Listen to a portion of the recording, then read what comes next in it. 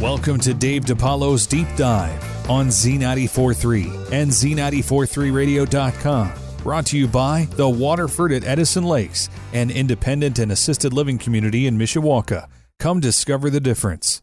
Boston is pretty famous for producing some epic rock bands, but in 1970, a loud, rambunctious, and flamboyant lead singer named Steven Tyler set out with his friends Joe Perry, Tom Hamilton, Joey Kramer, and Brad Whitford to make hard rock infused with blues, pop, and R&B.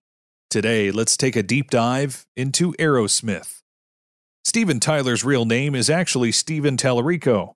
His first stage name was Steven Talley, adopted during his first band's incarnation, Chain Reaction. After Chain Reaction split up, he formed Aerosmith and became Steven Tyler. His first choice of stage name was Tyler Britt, but their manager actually talked them out of it.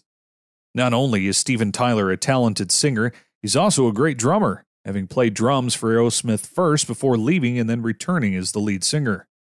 Tyler and Joe Perry are well known for their drug use back in the 70s, having, quote, snorted all of Peru, according to Tyler.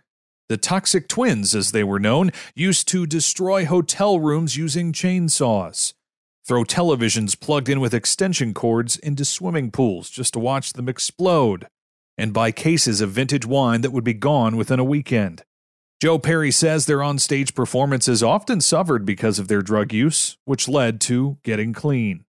In fact, things got so bad with that drug use that the entire band decided to enter rehab together in 1986. When they got out, they began releasing hit records again, including the diamond-selling Greatest Hits album.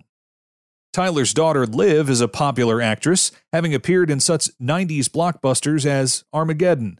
She was born in 1977 to Bebe Buell, a legendary groupie who also had affairs with Jimmy Page, Mick Jagger, Elvis Costello, and Todd Rundgren. Liv's mother apparently told her that Rundgren was actually her father. She ended up finding out the truth at age 11. Tyler says he took a job as a judge on American Idol for 2 years because he was mad at his fellow bandmates for not watching out for him.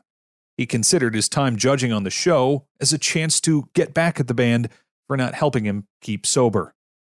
And the next time you're in Boston, there are a few places to visit to get your fill of Aerosmith's love of the city, including their memorabilia on display at the Hard Rock Cafe.